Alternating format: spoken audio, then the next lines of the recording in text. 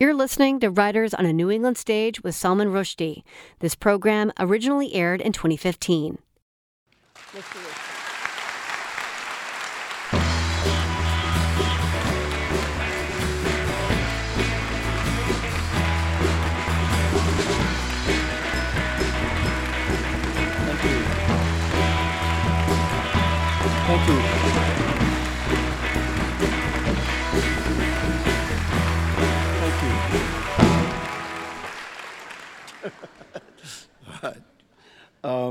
Or you can go on.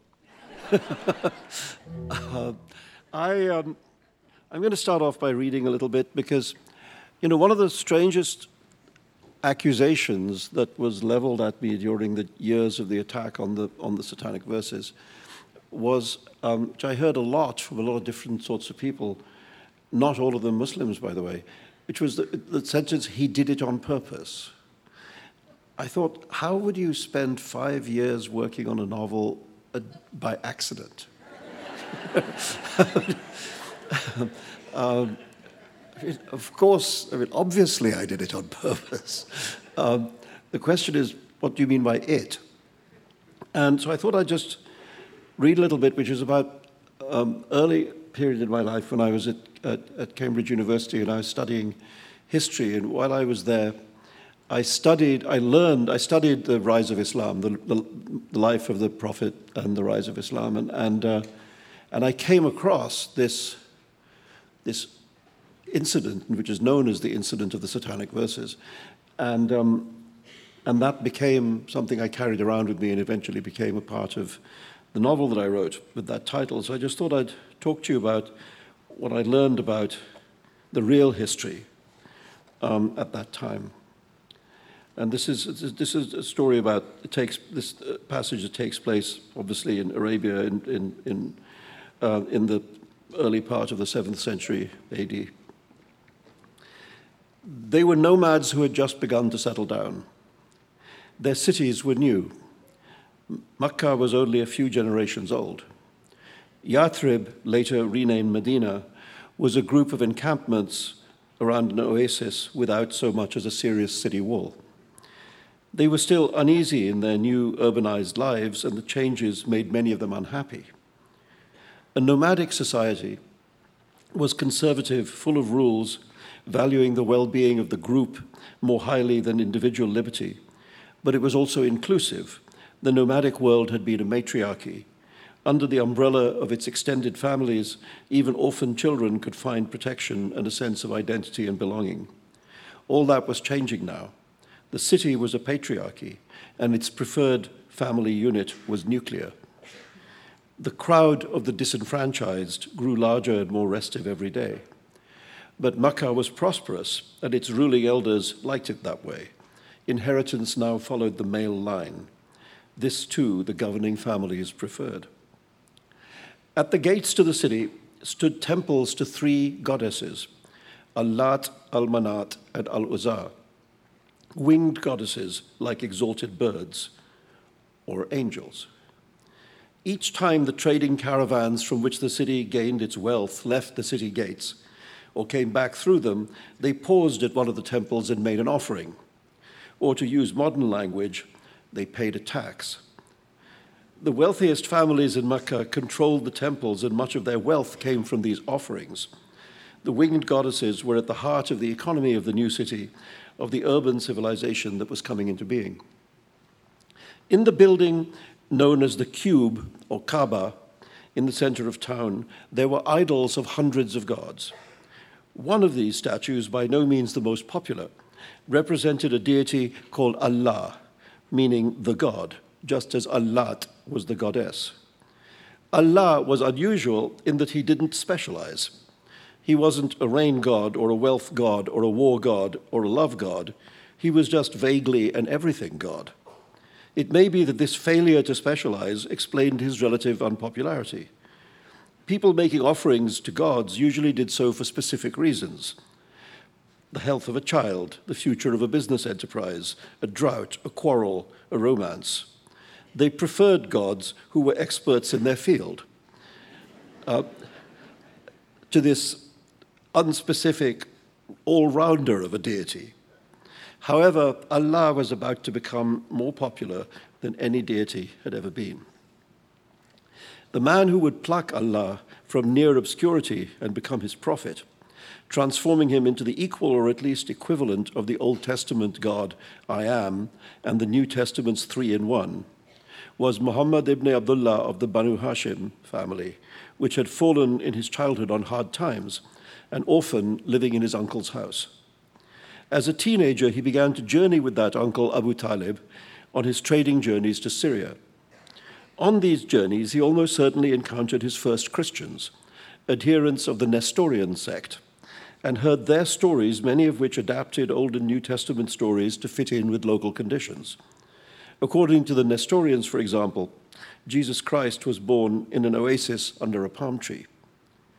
Later in the Quran, the Archangel Gabriel revealed to Muhammad the surah, the chapter known as Maryam, Mary, in which Jesus is born under a palm tree in an oasis. Muhammad ibn Abdullah grew up with a reputation as a skilled merchant and honest man, and at the age of 25, this brought him a marriage proposal from an older, wealthier woman, Khadija, and in the next 15 years he was successful in business and happy in his marriage. However, he was clearly a man with a need for solitude, and for many years he would spend weeks at a time living like a hermit in a cave on Mount Hira. When he was 40 years old, the angel Gabriel disturbed his solitude there and ordered him to recite. Naturally, he immediately believed that he had lost his mind and fled. He only returned to hear what the angel had to say when his wife and close friends persuaded him that it might be worth a return trip up the mountain, just in case, that it was probably a good idea to check if God was really trying to get in touch. It was easy to admire much of what followed as the merchant transformed himself into the messenger of God. Easy to sympathize with his persecution and eventual flight to Medina, and to respect his rapid evolution at the oasis community into a respected lawgiver, able ruler, and skilled military leader. It was also easy to see how the world into which the Quran was revealed and the events in the life of the messenger directly influenced the revelation. When Muslim men were killed in battle, the angel was prompt to encourage their brothers to marry their widows in order that the bereaved women might not be lost to the faith by remarrying outside it. When the Prophet's beloved wife Aisha was rumored to have behaved inappropriately while lost in the desert with a certain Safwan ibn Marwan, the angel of the Lord came down in some haste to point out that no, in God's opinion, the virtuous lady had not fooled around. And more generally, it was evident that the ethos of the Quran, the value system it endorsed, was in essence the vanishing code of the nomads. The matriarchal, more caring society that did not leave orphans out in the cold, orphans like, for example, Muhammad himself, whose success as a merchant, he believed, entitled him to a place on the city's ruling body, and who had been denied such preferment because he didn't have a powerful family to fight for him. Here was a fascinating paradox that an essentially conservative theology, looking backwards with affection towards a vanishing culture, became a revolutionary idea because the people whom it attracted most strongly were those who had been marginalized by urbanization, the disaffected poor, the street mob. This perhaps was why Islam, the new idea, felt so threatening to the Meccan elite, why it was persecuted so viciously, and why its founder just may have been offered an attractive deal designed to buy him off. The historical record was incomplete, but most of the major collections of traditions about the life of the Prophet, those compiled by Ibn Ishaq, Waqidi, Ibn Sa'd, Bukhari, and Tabari, told the story of an incident that afterwards became known as the incident of the Satanic Verses. The Prophet came down from the mountain one day and recited the surah number 53, called An-Najm, the star. It contained these words: "Have you heard of Al-Lat and Al-Manat, and Al-Uzza, the third, the other one? They are the exalted birds, and their intercession is greatly to be desired." At a later point, was it days later or weeks or months, he returned to the mountain and came down abashed to state that he had been deceived on his previous visit. The devil had appeared to him in the guise of the archangel, and the verses he had been given were therefore not divine, but satanic, and should be expunged from the Quran at once. The angel had on this occasion brought new verses from God, which were to replace the satanic verses in the great book. Have you heard of Allat and Al-Uzza and Al-Manat, the third, the other one? They are but names that your forefathers invented, and there is no truth in them. Shall God have daughters while you have sons? That would be an unjust division. And in this way, the Quran, the recitation, was purified of the devil's work. But the questions remained. Why did Muhammad initially accept the first false revelation as true? And what happened in Makkah in the period between the two revelations, satanic and angelic? This much was known. Muhammad wanted to be accepted by the people of Makkah. He longed, Ibn Ishaq wrote, for a way to attract them. And when the people heard that he had accepted the three winged goddesses, the news was popular. They were delighted and greatly pleased at the way in which he spoke of their gods, Ibn Ishaq wrote, saying, Muhammad has spoken of our gods in splendid fashion. And Bukhari reported, the prophet prostrated while reciting An-Najm, and with him prostrated the Muslims, the pagans, the jinns, and all human beings. Why then did the prophet afterwards recant? Western historians, the Scottish scholar of Islam W. Montgomery Watt, the French Marxist Maxime Rodinson, proposed a politically motivated reading of the episode. The temples of the three winged goddesses were economically important to the city's ruling elite, an elite from which Muhammad was excluded unfairly, in his opinion. So perhaps the deal that was offered ran something like this. If Muhammad or the Archangel Gabriel or Allah could agree that the bird goddesses could be worshipped by followers of Islam, not as equals of Allah, obviously, but as secondary, lesser beings, like, for example, angels, and there already were angels in Islam, so what harm could there be in adding three more who just happened to be popular and lucrative figures in Mecca? Then the persecution of the Muslims would cease, and Muhammad himself would be granted a seat on the city's ruling council. And it was perhaps to this temptation that the prophet briefly succumbed. Then what happened? Did the city's grandees renege on the deal, reckoning that by flirting with polytheism, Muhammad had undone himself in the eyes of his followers?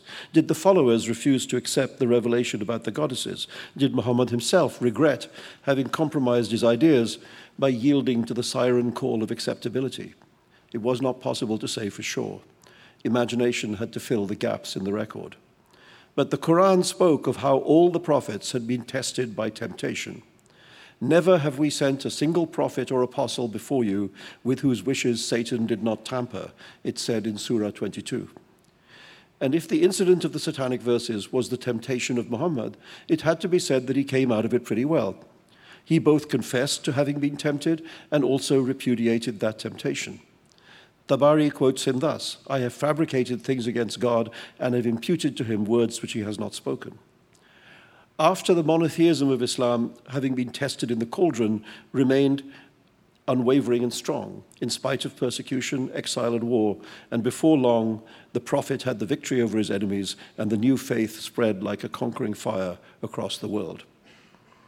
Shall God have daughters while you have sons? That would be an unjust division. The true verses, angelic or divine, were clear. It was the femaleness of the winged goddesses, the exalted birds, that rendered them inferior and fraudulent and proved they could not be the children of God as the angels were. Sometimes the birth of a great idea revealed things about its future. The way in which newness enters the world prophesies how it would behave when it grew old. At the birth of this particular idea, femaleness was seen as a disqualification from exaltation. Good story, he thought when he read about it. Even then, he was dreaming of being a writer, and he filed the good story away in the back of his mind for future consideration. 20 years later, he would find out exactly how good a story it was. So that's.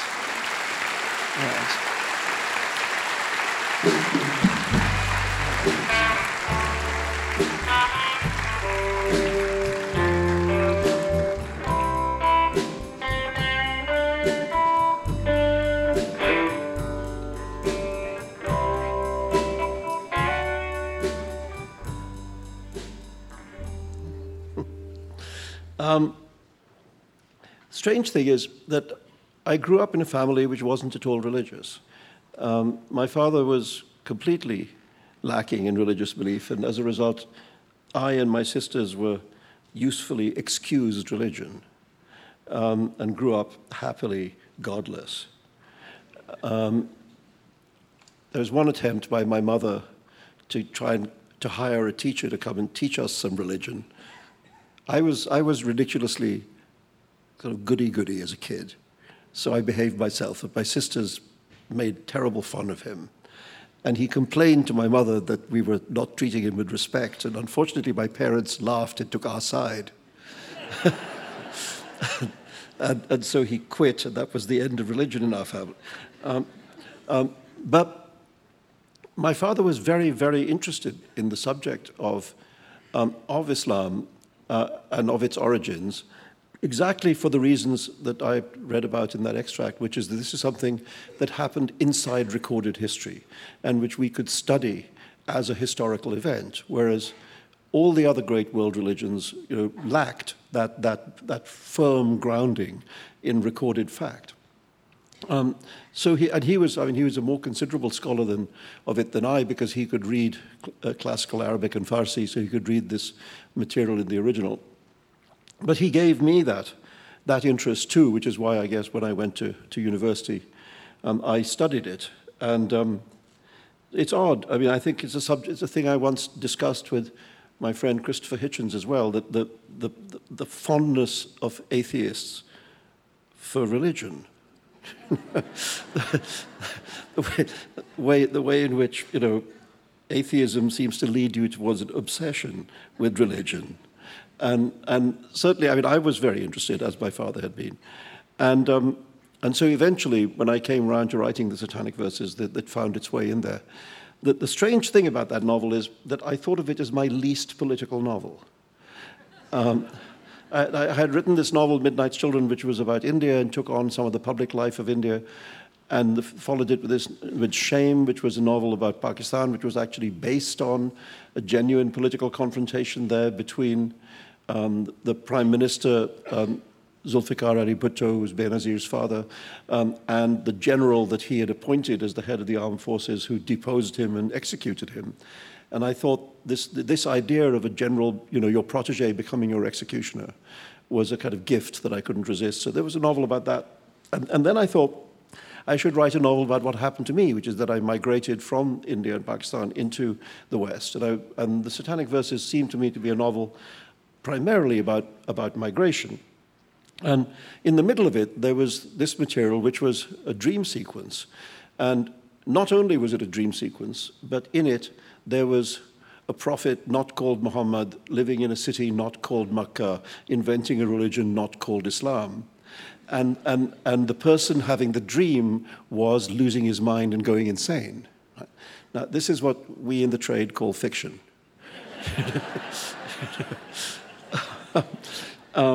But unfortunately wasn't read like that. The serious things that passage, those dream sequences, tried to talk about were two things. One is, what is the nature of revelation? There clearly is a phenomenon. The mystical experience clearly exists. And when you read the accounts of mystics, of their experience, they're really remarkably similar. When you read Joan of Arc or St. John the Divine or the Prophet Muhammad talking about how it happened, they write about it in almost identical terms. So clearly there is a phenomenon that's happening there. But what is that phenomenon? And I guess the question is, Muhammad describes the angel Gabriel as being very, very large. The angel Gabriel, he says, stood on the horizon and filled the sky. Now, the question, that's a big angel. So the question is, if you had been standing on the mountain next to the prophet, would you have seen the angel? Right, that's the question, and it seemed to me, probably not. That was my view. But at the same time, he's not making it up. So what's going on? And that, the psychology of that, the psychology of the mystical experience, was something that I wanted to explore. And secondly, the question of the birth of a great idea. And the phrase that it recurs through the novel is the phrase, how does newness enter the world? How does a new thing come into being? And it suggests that a new idea has to pass two tests. One is the test of weakness, and the other is the test of strength. When you're weak, do you compromise? Do you bend? Do you accommodate? Do you adulterate your idea in order to survive? And that story, the incident of the Satanic Verses, represents that question being dramatized in the early history of Islam. And the second question is, what do you do when you're strong, when your enemies are at your mercy? Are you merciful or cruel? Are you civilized or barbaric? And it seemed to me that what I was saying in this novel was that both those tests, the early history, the Islam passed them quite well. That yes, they may have been a moment of temptation, but the temptation was repudiated. And yes, when the Prophet entered Makkah in triumph and had all his enemies at his feet, he was extraordinarily merciful towards them. And really the only people he did execute, I have to say, were writers. That seemed to be there at the beginning too. You know? Writers and women, not so popular. But on the whole, you know, I thought it wasn't a negative story. So I was actually very surprised when people said that it was, and that you know, I had done this terrible thing on purpose. And that's how it happened. I mean, that's what happened. And then this book, coming along 24 years later, tells the story of how my real life turned into a novel which was much stranger than anything that I'd ever made up. And we'll talk about that in a minute. Thank you.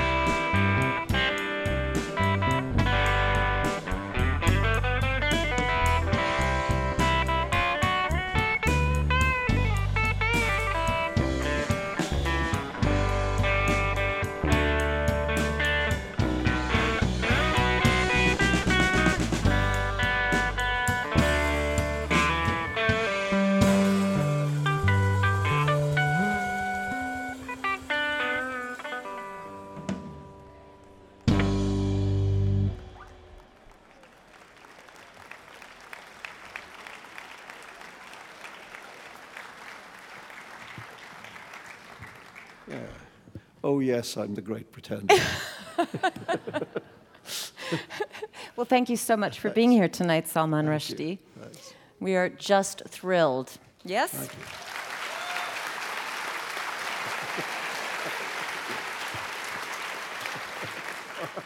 So you just spoke of your father a little bit and the inquiry in his life, or let's say the complete freedom from religion that you were raised with. He asked a lot of questions, but there was not this pressure, there was not this frisson, a fear of asking those questions. What changed? Well, I think one of the sad things of the last half century, let's say, since I was growing up and listening to my father, is the way in which Islamic culture has changed from being that more open, tolerant, cosmopolitan, disputatious culture to being this narrower, harsher thing that's come into being since. I mean, my father and his friends used to sit around and talk about anything they felt like. They didn't feel that there were subjects that were off limits, or taboo. I mean, even actually my grandfather, my mother's father, who was very religious, I mean, who was the opposite of my father. He was devout and indeed, went on the pilgrimage to Mecca and every day of his life said his prayers 5 times a day, etc. But he too was completely open-minded. You could go up to him as a kid and say, grandfather, I don't believe in God. And he would say, oh yeah. He'd say, come and sit down here and tell me how you reached that damn fool conclusion. But there was none of this. You can't talk about it. So I think one of the things I inherited from my family in general, not just my father, was this idea that there's nothing off limits. You talk about whatever you want. So in 1989, when the fatwa was declared, you spoke about it earlier, of course, in publishing 88? September 88 it came out, yes. Yeah. And on Valentine's Day, of all days in 1989, when the fatwa was declared. So this was being pitted, you were being pitted as an enemy of religiosity, of belief, a blasphemer, a symbol of the secular world. And it was later said that by Khatami, I think, to the UN, that if you support Rushdie, you support a war of civilizations. So it gets blown up to this huge scale. But what was behind that? Was that Islamic orthodoxy, or was that by design? Well, I mean, I just think it's strange that the people who actually indulge in extreme violence accuse other people of being war makers. There seems to be something upside down there. Yeah. A difference between rhetoric and reality that's not very hard to see. Books are books. If you don't like them, don't read them. This is why they have books by more than one person in bookstores.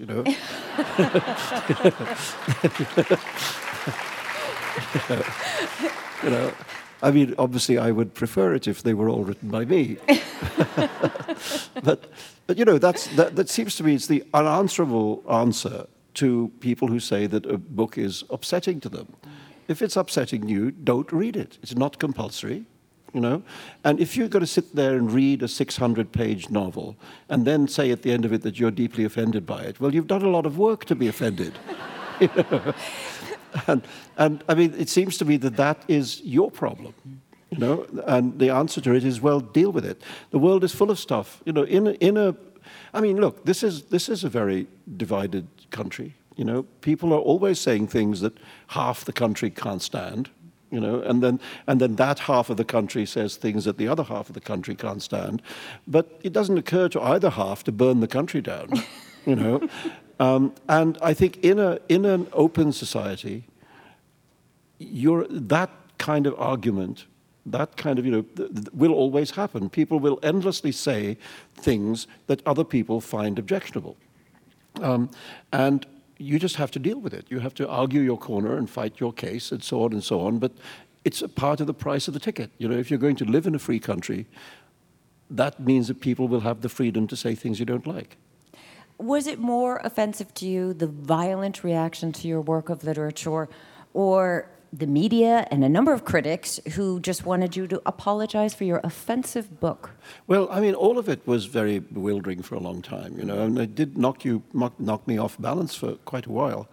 I mean, of course, the menaces were extremely worrying, and not just for me, because, I mean, a lot of people who were not receiving any kind of protection were also your family, your son, your ex-wife. Yeah, and my publishers, my translators, people working in bookstores, etc. I mean, the danger was very widespread and was extremely alarming. So yes, there was that to confront, and then there was this extraordinary. Well, actually, it only happened in England, I have to say. It didn't really happen anywhere else. This attempt to criminalize the victim, this attempt to say, that this had been my fault. He knew what he was doing. And that's why I read that bit, so you could understand that I did know what I was doing. but that, somehow I broke it. It was my business to fix it, and that came from all kinds of sources. It came from right-wing politicians who didn't like me because I wasn't a voter for Margaret Thatcher's government. This was Thatcher's England, This was Thatcher's England in the late 80s. And I was known not to be a supporter of that government. But it also came from a lot of Labour politicians, particularly the ones who had a lot of Islamic voters in their constituencies and who were trying to, please them. There were segments of the news media which were very, very hostile, and really created a character for me, that I was supposed to be this extremely unpleasant person who was therefore in some way... Who insisted when he was a young boy at school that people pronounce his name differently, such outrageous demands as that. Yes, it's outrageous demand as pronounce my name right, But just that I was arrogant and greedy and so on. I'd done this for money, and it reminded me of something that I remember reading something that Umberto Eco said about The Name of the Rose, which is that if you were setting out to write a major bestseller, you would obviously set it in a monastery where there's no sex and have long passages in Latin. That's what you would do if the bestseller was your aim. And I thought something of the same. I thought if you were really trying to write, a big, huge commercial novel, the Satanic Verses might not be that novel. It's about as far from the Da Vinci Code as you could get.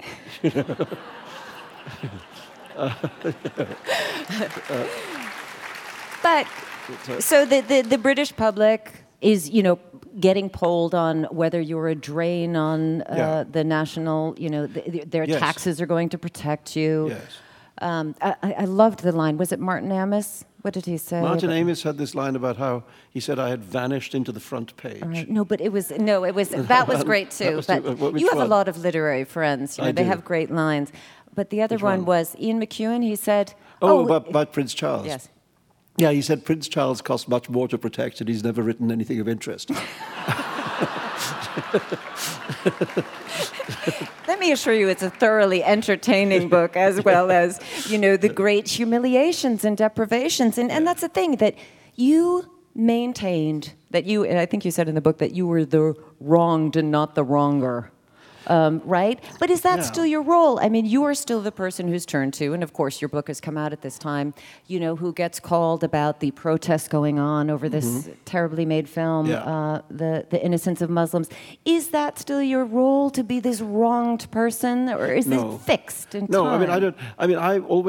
I've always resisted that job of being a kind of talking head, of being a kind of professional expert. There was a point when I slightly slipped towards it because the New York Times offered me a monthly op-ed column, and I thought that's extraordinary, because you get syndicated everywhere, and you're in, 100 different newspapers on the same day, and it gives you a chance to say things. And I stopped doing it after a couple of years because I didn't understand how one could have that many opinions. But I was supposed to have an opinion every month, and it was. It was quite difficult, and I came to feel a great admiration for people like Tom Friedman and Maureen Dowd, who could have 2 opinions a week. So I really resist that business of trying to be an expert on everything.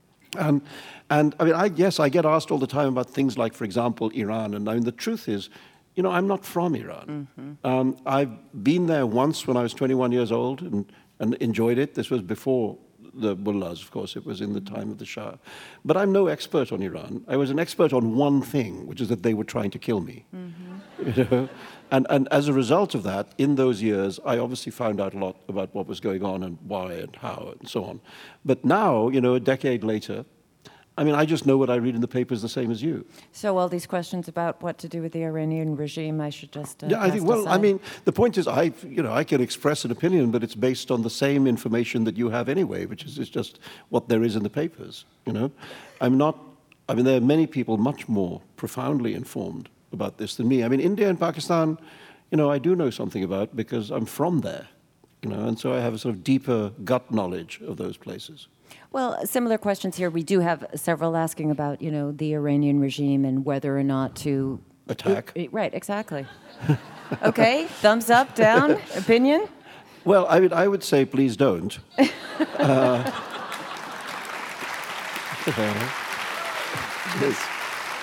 I mean, if we look at the last 2 foreign excursions, they weren't that great, were they? I mean, the truth is that the rule of the Ayatollahs is not very popular in Iran, as we saw with that, the birth of that green movement. Yeah. But I can't think of anything that would unite the people of Iran behind their government, other than an attack from outside.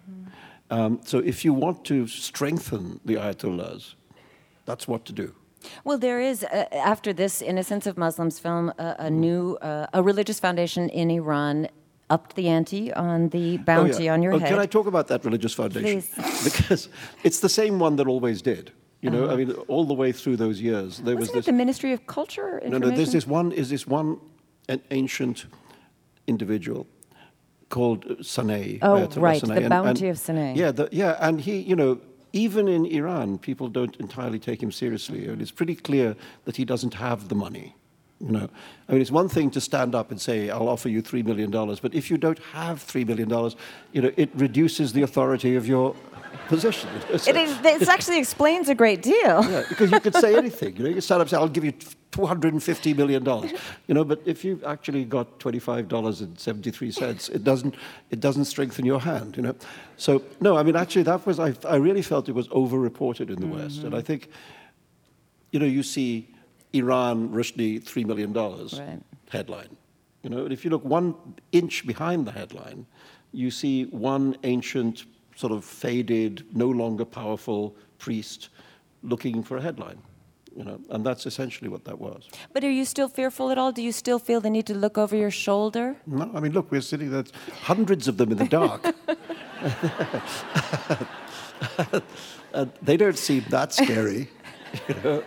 No, I mean, because really, it's now been a long time. I mean, one of the reasons that I waited to write this book is that I wanted it to be a long time. I wanted to get to the point where really I could look back at this period as an earlier chapter of my life, and to be in a better place, to be in a place of greater calm and peace, and to be able to, as they say, reflect in tranquility, to look back at that time and say, okay, that's what it was about, and this is how I behaved, and this is how people behaved around me. And because, I mean, see, I also think that the political story, in a way, we know it. That was in the papers a lot, and so on and so on.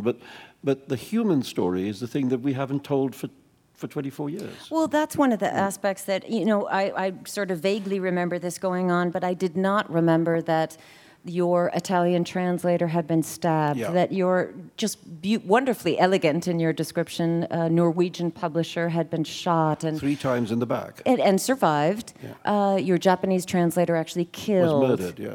Many people killed at these... No, it was a shooting war. I mean, well, it was, question, but, knowing that now, would you change a single word? Okay, what can I tell you?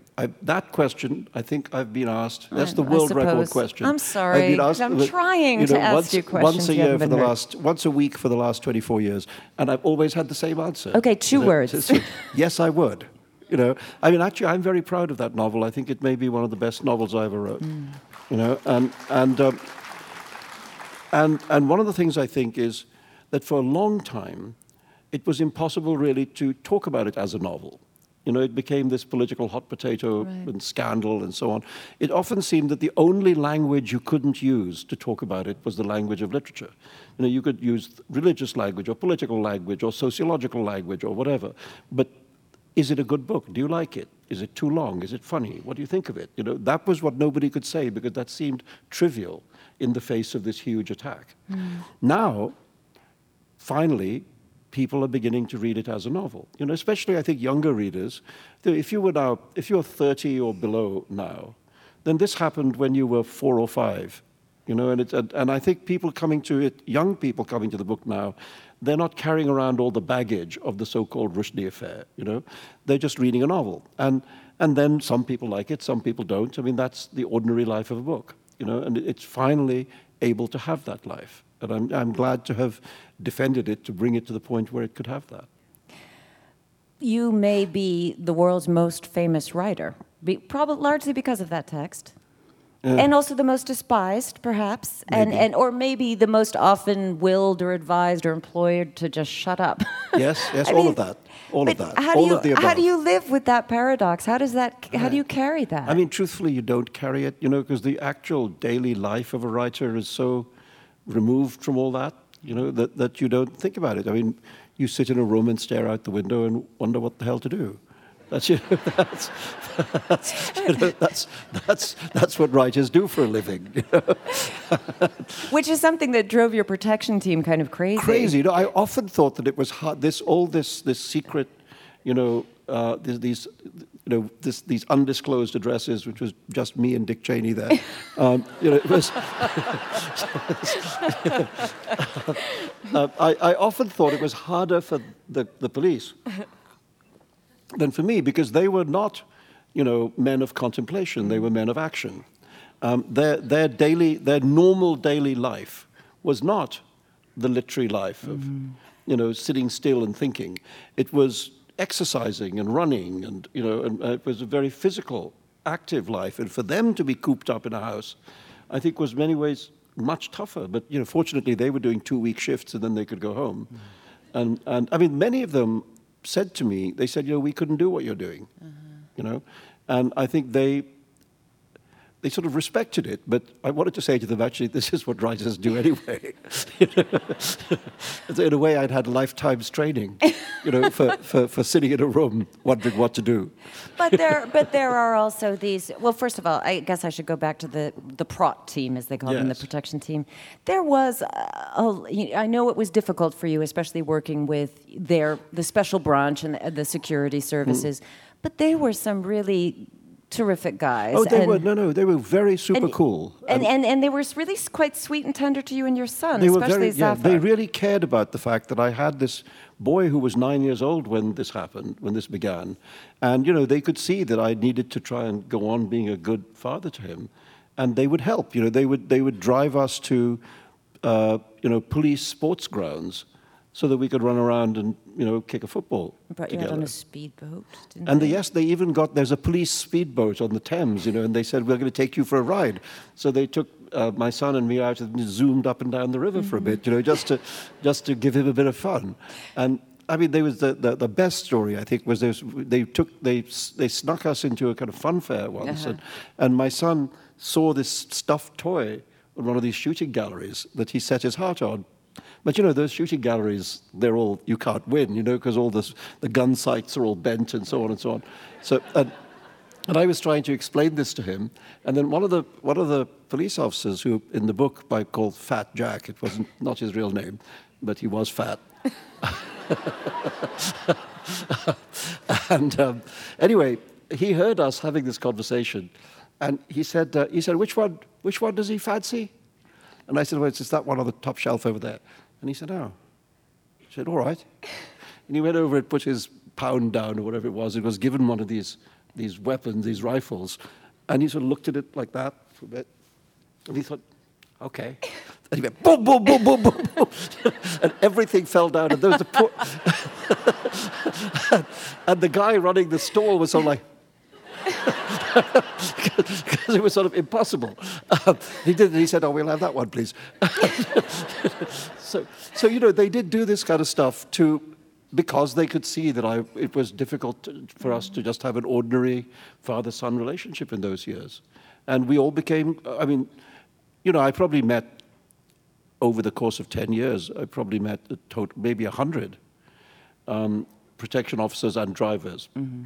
And so obviously we didn't become equally close to all of them, but quite a lot of them, we did get very fond of each other. And your friends got a little fond of them. They're these big strapping guys with guns, kind of fun to have at a literary party, don't you think? You know, I noticed later on, as you know, things began to ease off and I was occasionally able to go into, you know, the literary world, that that people in the literary world were often looking over my shoulder to see where the protection officers were, because especially female people.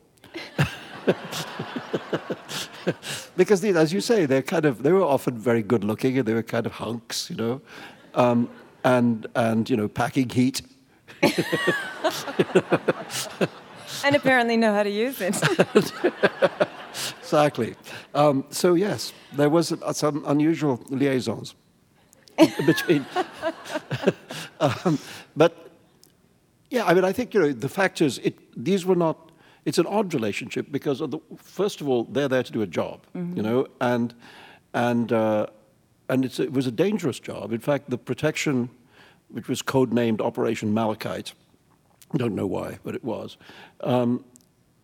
considered in Scotland Yard to be the most dangerous of all the protections that they had to do. So much so that the protection officers were told, normally they would just be allocated. You're with the Foreign Secretary, you're with the Prime Minister, you're with so-and-so. In this case, they were told that because it was so dangerous, they would not be allocated, they would be asked to volunteer. And nobody would go if they didn't volunteer. So it meant that for 10 years, these people who were essentially risking their lives for me were volunteers to do what they knew was the most dangerous protection that the country was being asked to undertake. Well, volunteers making a lot of overtime, right? Oh, yes. Well, that would be a little cynical, maybe. Sorry. No, it's true. They were making a lot of overtime. But still, they were putting themselves in harm's way, and doing it. And they got the point. They knew why they were doing it, and they knew why it was important. Sometimes their bosses didn't. See, sometimes the kind of high-up people in the Yard were much more... I think they were just annoyed that they had to protect this novelist. Because normally they're protecting prime ministers, foreign secretaries and visiting dignitaries and so on. And then what? There's a novelist? And they would often say to me, or some of them, that they were reluctant to go on with this because people who received the protection of the British state normally did so because the phrase that they used all the time was they had performed a service to the state. And I'd just written some novels, So that didn't, for some of these senior officers, it seemed like I was unworthy of the service being provided. Right. And that led to some harsh exchanges. And a lot of sort of you reaching out for just some sliver of normalcy in your life and kind of being slid backwards. It was a battle. It was just the battle to get bits. I realized I wasn't just going to get my freedom back like in one big chunk, that I was going to have to just take little incremental steps. And eventually did. And actually, I have to say, one of the things that really, really helped in that was the United States, because what happened about halfway through this period is that the American authorities agreed that they would have no objection to my just coming to America privately and staying here for periods of time and really making my own decisions about what was safe and not safe. And so, initially these were brief visits of like a week or 10 days, and they gradually expanded until they was, got to be like 2.5 months at a time. And for me, it was unbelievably important because it meant that I got out of the bubble. I was going to escape from that security bubble and just lead an ordinary private life and drive my own car and go to the shops and, etc. And it just felt, it felt more dignified somehow to be making your own decisions. Well, it sounds like, there was a lot of humiliation. You like hiding behind a kitchen cupboard from a sheep farmer, or locking yourself in the bathroom when a cleaner or plumber was there. Yeah, I thought 2 years ago I won the Booker Prize. Now I'm hiding behind a bathroom cabinet. Well, yeah, there are notes of bitterness certainly in this book. At one point you say that his biggest problem, because he does write in the third person, there's a question about that, of course, was that he wasn't dead. How did you not become implacably cynical and resentful? Well, I'm not saying that I never was, but I also knew that it would destroy me. I remember telling myself very early on that there were a number of ways in which this pressure, this event, could destroy me, not just as a writer, but also as a person. And I thought one of them is that. One of them is anger and bitterness and vengefulness and so on. And I thought if I fall into that pit, and I'm writing sort of angry little revenge books, those are going to be dreadful. So don't do that. And the opposite of that, of course, is fear. So that I could have been terrified into writing terrified little books, and they would have been terrible.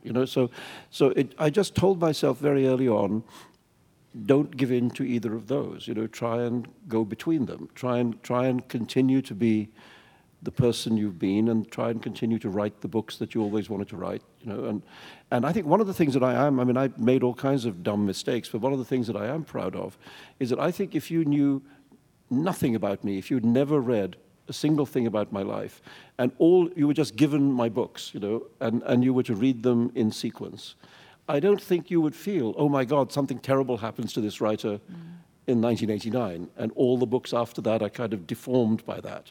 I don't think you'd notice. I think the books go down their own road, and that was something that I also, both as a person and as the author of my books, I tried to do. I tried to go on being the person I was.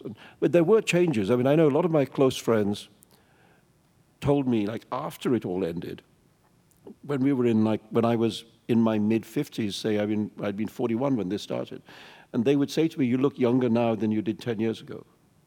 And if I look at the pictures, I can see that too. That I think that the burden and stress of those years was very extreme. And, I had to go back and read all these journals that I kept in order to write this book. And it's quite clear, reading the journals, that very often there are long passages of time when the person writing the journals is not in good shape, is in very difficult shape. And so you're saying about resentment and anger and so on, I think I had to get through all that. I had to get beyond it. And that's another reason for waiting to write the book, because I wanted to wait until I didn't feel filled with all that, bad stuff. So not a little tiny bit of revenge, vindication in Joseph Anton? I'm not saying not at all. No, there's a little bit. But I think I did try, even with some of the people that I was most disappointed in, to try and sort of see the world from their side too. So, yes, there's, the person I was married to at the time of the fatwa, the American novelist Marianne Wiggins, we were already, not that the marriage wasn't in good shape anyway. And it ended quite soon afterwards in rather shocking ways, which, read the book. You can read in the book.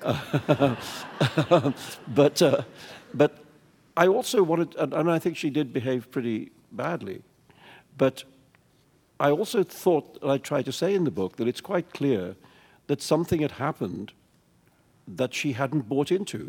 When you agree to marry somebody, you don't sign up for, all of this. And it might well have been that if the boot had been on the other foot, that I would have been wanting to find a way out too. So I think you have to understand that, even while you're at the same time really unhappy with the way it was done. Well, you write quite openly about your relationships, even the lives of your children on some level. Your first wife, Clarissa, the woman that you eventually married, Elizabeth West, then Padma Lakshmi in the end. And I wondered about that, because you were really angered about people writing about you. Yeah. And I wondered if you had any qualms about sort of exposing them. Well, I involved them. Clarissa sadly had passed away, but I very much wanted. She died when my son Zafar was 20. He's now 33. But I wanted him very much to feel okay about the portrait of his mother that was in the book. And I sort of fell in love with her in the book. Well, fortunately, he was very moved by it. And particularly he thought, there was stuff he didn't know about how his parents met and fell in love, and et cetera, et cetera. And anyway, so he sort of approved that. And in the case of the other two, I told them. Elizabeth was one of the first people to read the book, and actually she, had worked as a publishing editor, so she's actually a very good reader. And there were things she said that she'd rather I didn't say, and I took them out. But I said to her, you should be really pleased because you come out of this really well. I said, you come out of it better than me. And she said, I know. But do you think, there was a lot of volatility, affairs, Do you think that pressurized atmosphere and anguish took a toll on your relationships? I don't know. I mean, I think you have to read the book and decide for yourself. I mean, I think the thing about autobiography is that, in the end, tell the truth. Otherwise, don't write it. Nobody's forcing you to write it.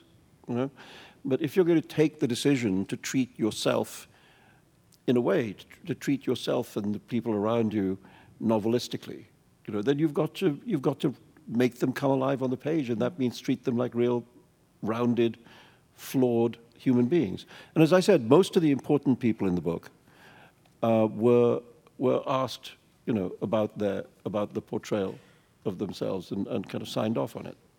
Why did you write in the third person? And this question is from a writer who said they're interested and traumatized by fear in writing. Oh, well, it's very scary stuff, writing. I'd suggest alcohol. It's worked so well for so many. But no, seriously, the reason for the third person was, well, there were a number of reasons. One was that I wrote in the first person to begin with, and I just didn't like it. It seemed very narcissistic. And when I switched into the third person, it was like a kind of light bulb moment. I mean, really, for me, it was the key that unlocked the book, because I thought, I know how to do that. And partly it's because it allowed me to write novelistically. It allowed me to take the me character and be objective about that character in the same way as I could be about anyone else in the book. Just to take one step to the left of myself and to be able to look at myself both inside and outside. And the other thing I wanted to say is I'm not exactly the same person now. First of all, I'm much older. That person was 41 when this happened. This person is 65. And, so I'm looking at my younger self and his choices and actions and so on, and also under colossal stress. And I wanted to say to the reader that, the Salman who's writing the book is not quite the same as the character with his name that he's writing about. Well, we learn a lot of things about you in the book. One is that you were an ad man for some time. I just can't resist asking you, you did, campaigns for After 8 Minutes, and your famous, your most critical, your best ever ad tagline? Well, there was a slogan for cream cakes, marketing cream cakes, which was naughty but nice. And actually, when I first pitched it to the cream cake client, there is such an entity, he said in horror, "You're telling people that cream cakes make them fat." And I said, sir, they know that. We also learned that you have the unscratched itch of wanting to act. To be an actor, yeah. I did. That was the only other thing I ever wanted to do. And when I was at university, I spent a lot more of my time involved in student theatre than in student journalism or whatever. And I think I was probably right not to do that. Well, you do act in the film Bridget Jones' Diary, the first ever Bridget Jones' Diary. I'm glad that you brought up my most important thing. But also in this, in the film of Midnight's Children that's coming out, you don't see me in it, but you hear me because Deepa Mehta, the director, had the idea that I should speak the voiceover narration. And initially I thought, no, that's wrong, get a professional. And she said, no, I think it'd be really good if you did it. And in the end, I thought, okay, I will try to do it. But if I am embarrassed by it when we lay it on the film, I'm going to reserve the right to fire myself, And so I did it in that spirit. And then in the end, everybody seemed to like it. So there it is. Well, it's funny because when you were on the set for the film, you were in the film. It was a book party, and Jeffrey Archer was also there, and he really wanted a speaking line, and you had a speaking line. I had more than one, and he didn't have any. Yeah. Well, I'm wondering. This is the crazy, I guess, paradoxical thing about what happened to you, that you were the famous guy. I was the one who got the lines. Right, you were the one that got the lines. So, all right, was it worth it? Yeah. I could have done without it. But I also got kissed by Hugh Grant. Oh. Now that's just unfair. On the mouth. And they cut it out of the movie. I wonder why. You know, my first screen kiss, and it ends up on the cutting room floor. It's so tragic. Well, what about now? What are you afraid of now? Writing bad books. Yeah? I think what all writers are afraid of is writing bad books, or not having a book to write. You know, I mean, I remember there's a moment there when I was a very young writer, when I was taken under the wing of Kurt Vonnegut briefly. He invited me to stay with him and so on. And there was a moment where he said, grumpily, he said, you know, are you serious about this writing business, he said. I thought, yes. And he said, well, the day's going to come when you don't have a book to write, and you're still going to have to write a book. And I thought, ooh, that's harsh. And I also thought, that's not about me, is it? That's about you. But I know what he meant, and I just at the moment feel grateful that day has not come. I feel like this is actually, in addition to being a very novelistic and entertaining and interesting memoir, but it's a beautiful book about being a writer, I think, well, on I hope some so. level. I wanted it to be about that, I think people are very interesting when they talk about the work that they love. If people love the work they do, and whatever it can be anything, it can be carpentry, but if people who love the work they do, when they talk about it, they're usually really interesting, and I mean, I've always, writers bitch a lot, but actually most writers really love the work they do, and I certainly have felt that it was, I never wanted to do anything else apart from see above acting, but really I wanted to do this, and it's been wonderful to be able to spend my life doing the only thing that I ever wanted to do. And so to talk about that, to say, this is how it happened, this is, a part of the book is about becoming, about how I found my way towards being the writer that I had it in me to be. And then, how books are born and how they're shaped and so on. I think it was interesting to me to write about that. But it's also about the power of the novel as a life force, or a force against rage. And I just wonder, we're going to have to close, but if you can tell us about, what that case means to you, what that means. Well, what I think is this. I mean, this is where the book sort of has a sort of final peroration, I suppose, which tries to look at this issue about what it is that literature can be in the world, And it seemed to me that we live in a time when all of us are under pressure to define ourselves very narrowly. There's an attempt to say that our identity is just, one thing. We're this or that. We're American or Muslim or this or that.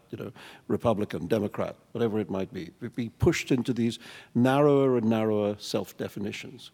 Whereas the one thing that literature has always known is that we're not like that. Is that the human self is multifarious and contradictory and many things at once. And, the kind of person that we are with our children is not the kind of person we are with our employer. And again, not the kind of person we are with our beloved, and, so on and so on. We are all, we can define ourselves as being bald or overweight or Yankee fans or, Not in this room. Well, all right. I promised myself that I wouldn't make any Red Sox jokes. But, I mean, I had a bad Valentine's Day. You had a whole bad season. Oh, snap! Sorry. Couldn't resist it. But you see what I'm saying? That when you define yourself broadly, there are probably any of us could say 40 or 50 things about ourselves that were really true. In terms of we are the parents of our children. We are people who suffer from a particular complaint of health. Where we have political opinions, we have height issues, we have short-sightedness, we have, there's all sorts of ways in which we can describe ourselves. And the more broadly we describe ourselves, the easier it is to find common ground with other people. Because you might disagree strongly with people about something, but find that you agree or have sympathies or the same feelings about another thing. And what literature has always done is to say, look at us, we are complicated people. We're not one-dimensional. We're not narrow. We are broad and complex and contradictory. And that's what is wonderful about us. you know. And I think that's one of the things, especially in an age where we're being asked to narrow ourselves down, that literature can remind us we're not narrow, we're broad and deep. So is that what you were fighting for? Yeah, I think so. That and not being killed. Before we close, I do have several people to thank because this is quite a production, and I'm so grateful for the executive producer and live stage presentation director, Patricia Lynch, associate producer and communications director, Margaret Talcott, the New Hampshire Public Radio president, who's here, Betsy Gardella, our NHPR producers, Taylor Quimby and Sarah Plord, live sound and recording engineer, Mike Marchand, photography tonight by David J. Murray of Clear Eye Photo. Give it up for musical director and band, Bob Lord and Dreadnought.